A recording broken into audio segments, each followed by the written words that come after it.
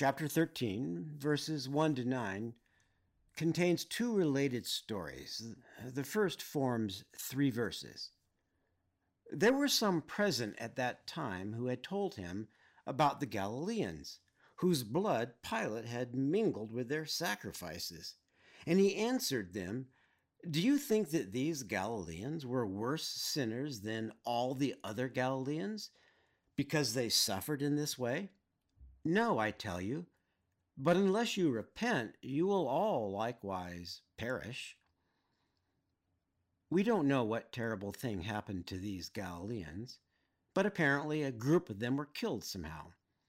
Then Pilate, the man who would order the death of Jesus, took their blood and mingled it with the sacrificed animals these dead Galileans were about to offer up to God. A logical guess is that Pilate murdered them while they were at the temple.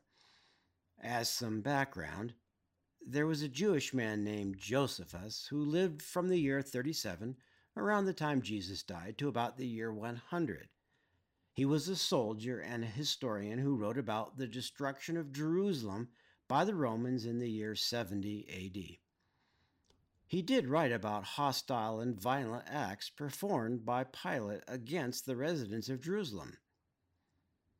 Mixing their blood in with the blood of the dead animals would have been a great dishonor to them, and it would also have defiled their offering.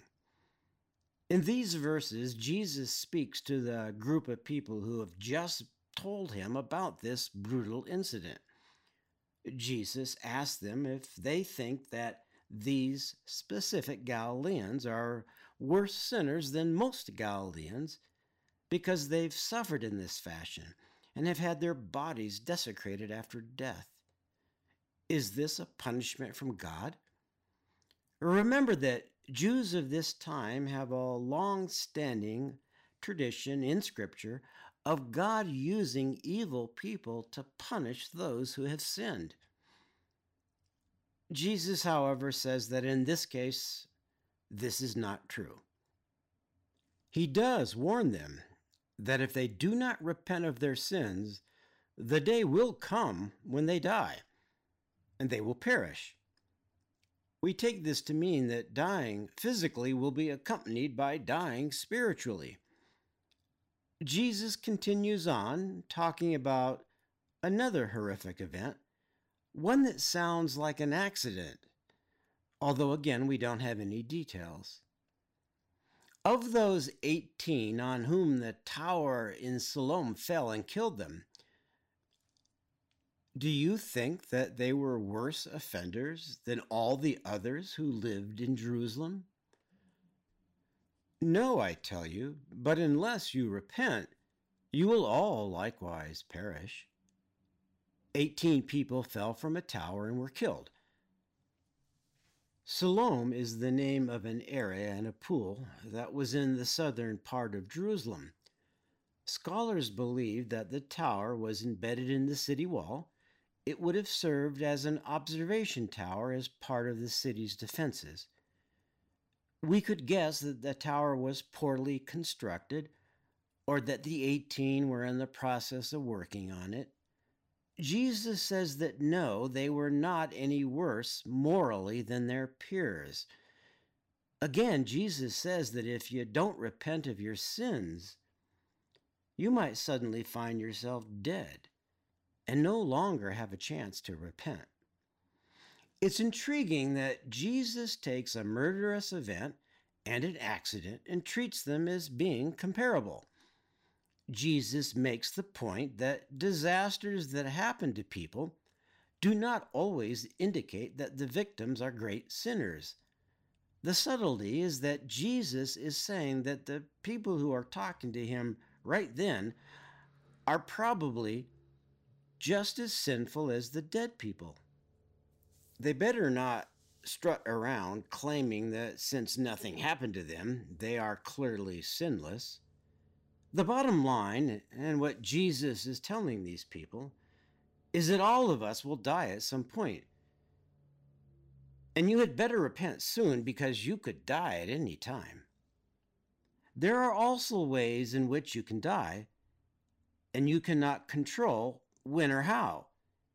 Here are verses 6 to 9. And he told this parable. A man had a fig tree planted in his vineyard, and he came seeking fruit on it and found none. And he said to the vine dresser, Look, for 3 years now I have come seeking fruit on this fig tree, and I find none. Cut it down. Why should it use up the ground? And he answered him, Sir, let it alone this year also, until I dig around it and put on manure. Then if it should bear fruit next year, well and good, but if not, you can cut it down. A man has a fig tree, and for 3 seasons in a row, it does not bear fruit. Careful records have apparently been kept about which trees bear fruit and which ones do not. The owner tells a field hand to cut it down and presumably replace it with a sapling. The field hand asks the owner to give him a chance to first fertilize the tree, and if it does not bear fruit the next year, then yes, they'll cut it down. This is a fun parable. God's grace is apparently being compared to manure. The point is that it is risky to live year after year without being productive. At some point, we all die, and we'll never have another chance to serve God. But God is generous and kind. God wants us to be productive spiritually. All we have to do is accept God's grace. One of our passages tells us that we shouldn't wait forever to repent of what we've done wrong and come before God for forgiveness. The other says that we shouldn't wait too long to proactively carry out God's work. God will shower us with grace. While we are alive, God gives us every opportunity to be faithful. The Greek word that's translated as repent in this passage is metaneo. It means to turn away or to have a change of heart. If we're to turn away from sin or have a change of heart from our sinful ways, we must turn towards something else or change and become something else. If we're going to be fruitful for God, we must bear some kind of fruit. So, concretely, what do we do when we repent and become productive? We can show love for others. We can offer forgiveness. We can exert self-control. We can be kind, respectful, and gracious. We can seek out people we've wronged and right what was done. Ours is not a works-based notion of redemption. That's not the point. We don't do good to earn salvation. But when we turn away from what's wrong, if we don't turn towards something else, we'll fail. Good works keep us busy so that we aren't busy being sinful. I met a man recently who said that he had a serious problem with addiction. Cigarettes, gambling, alcohol, video games, whatever it was, he couldn't just do a little. He said that after years of moving from one addiction to the next, he found one way to stop his addictive behavior. He presented himself to God. He asked God for forgiveness and for the strength to change. Then he discovered that he needed to distract himself in a positive way. During the time when he would normally be glued to a video game or gambling online, or when he would be at a bar drinking and smoking, he would first cook meals and package them, then drive around town handing them out to homeless people. He said that even considering the money he spent on ingredients and gas, it was far cheaper. He said that he felt a little weak, though, even guilty, that he couldn't just stop doing addictive things without distracting himself. I said that for one thing, addiction is a disease, and the mere fact that he could heal himself was a beautiful thing. And second, he was just doing what God wanted him to do, to turn away from doing wrong to doing things that were fruitful in God's eyes. Let's call this man Lenny. I'll get back to him. Sin is not a popular word in our society. It's not even a popular word in Christian churches in America. We want to focus on God's blessings, on being saved, on feeling secure and joyful. There's nothing wrong with this. It's important to remember gifts from God, but we must keep sin in mind. The Greek word for sin in the New Testament, and which serves as the root of the word sinner in our passage, is hamartia, and it means missing the mark or to fail.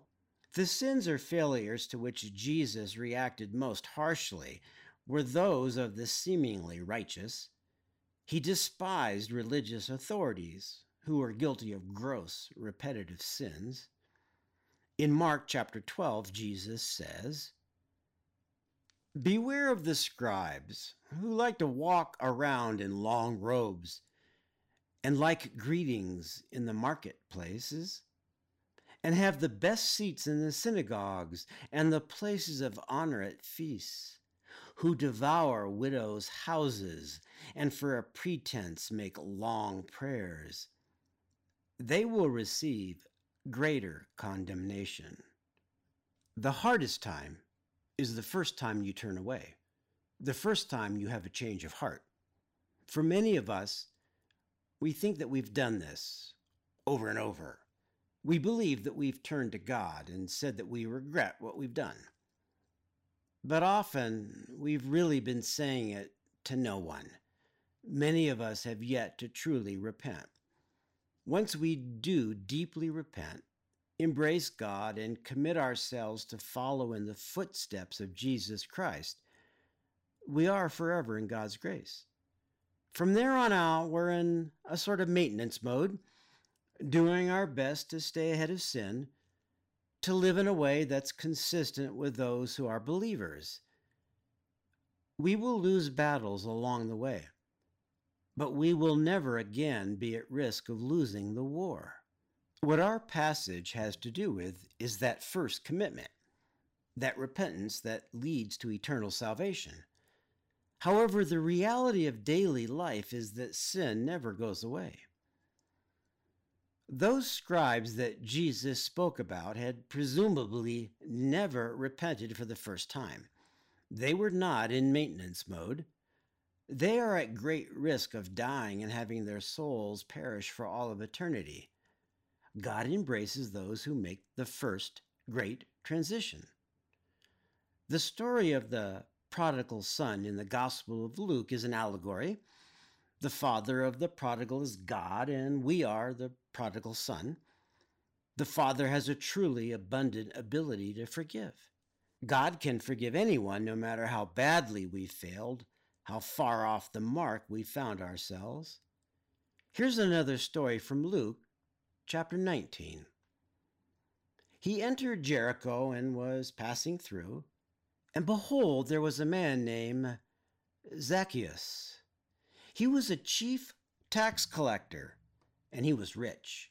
And he was seeking to see who Jesus was, but on account of the crowd he could not see, because he was small in stature.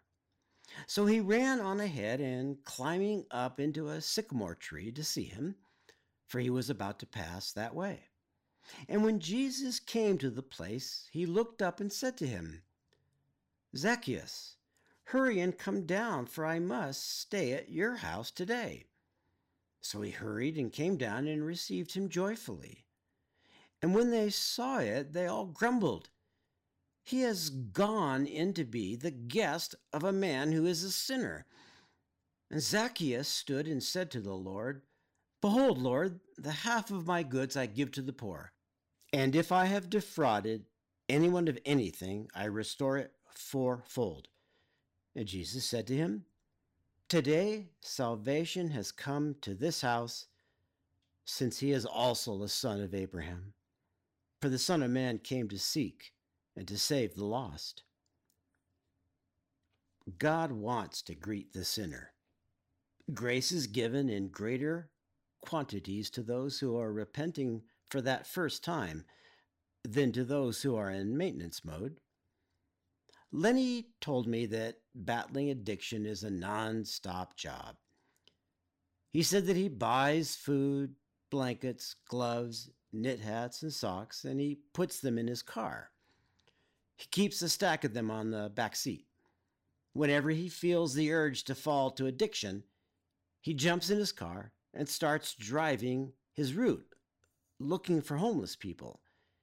He lives in Denver, and he has about a dozen places he stops at. He keeps going until he feels the desire to fall to one of his addictions subside. The biggest addiction has been gambling. He told me that he knows that if he takes $1,000 that he would have lost gambling and spends it on the homeless, then he has succeeded, that he has turned his addiction on its head. Now again, I do not equate addiction with sin. Addiction is a disease. But Lenny does understand that it is his duty to recognize his disease and do his best to fight it, refusing to address it, to seek a way to overcome it. That would be a sin, even if he fails at overcoming addiction. If he tries, if he puts his heart into the effort, then he has succeeded. He has not failed. When I'm tempted to do something that I know I should not do, I think of Lenny. Lenny told me that he lives alone, and that I was the only person other than his therapist whom he had told about his driving around and serving the homeless. He said that it would spoil the power of what he did if he used it to glorify himself instead of God. He also told me that his driving around and serving people has had a greater impact than simply helping him fight addiction. He finds that he doesn't get angry at people anymore, that he's calm. I think that when he went before God and asked for help, and then started to carry out God's work, he lost any anger, vindictiveness, or bitterness that had haunted him. My goal is to emulate Lenny, and when I'm tempted to sin, instead I do something good for another human. I want to be free like Lenny. Remember that we are the fig tree that's struggling to produce good fruit. God will always be there to put manure, that is grace, on the fig tree and guide us toward freedom.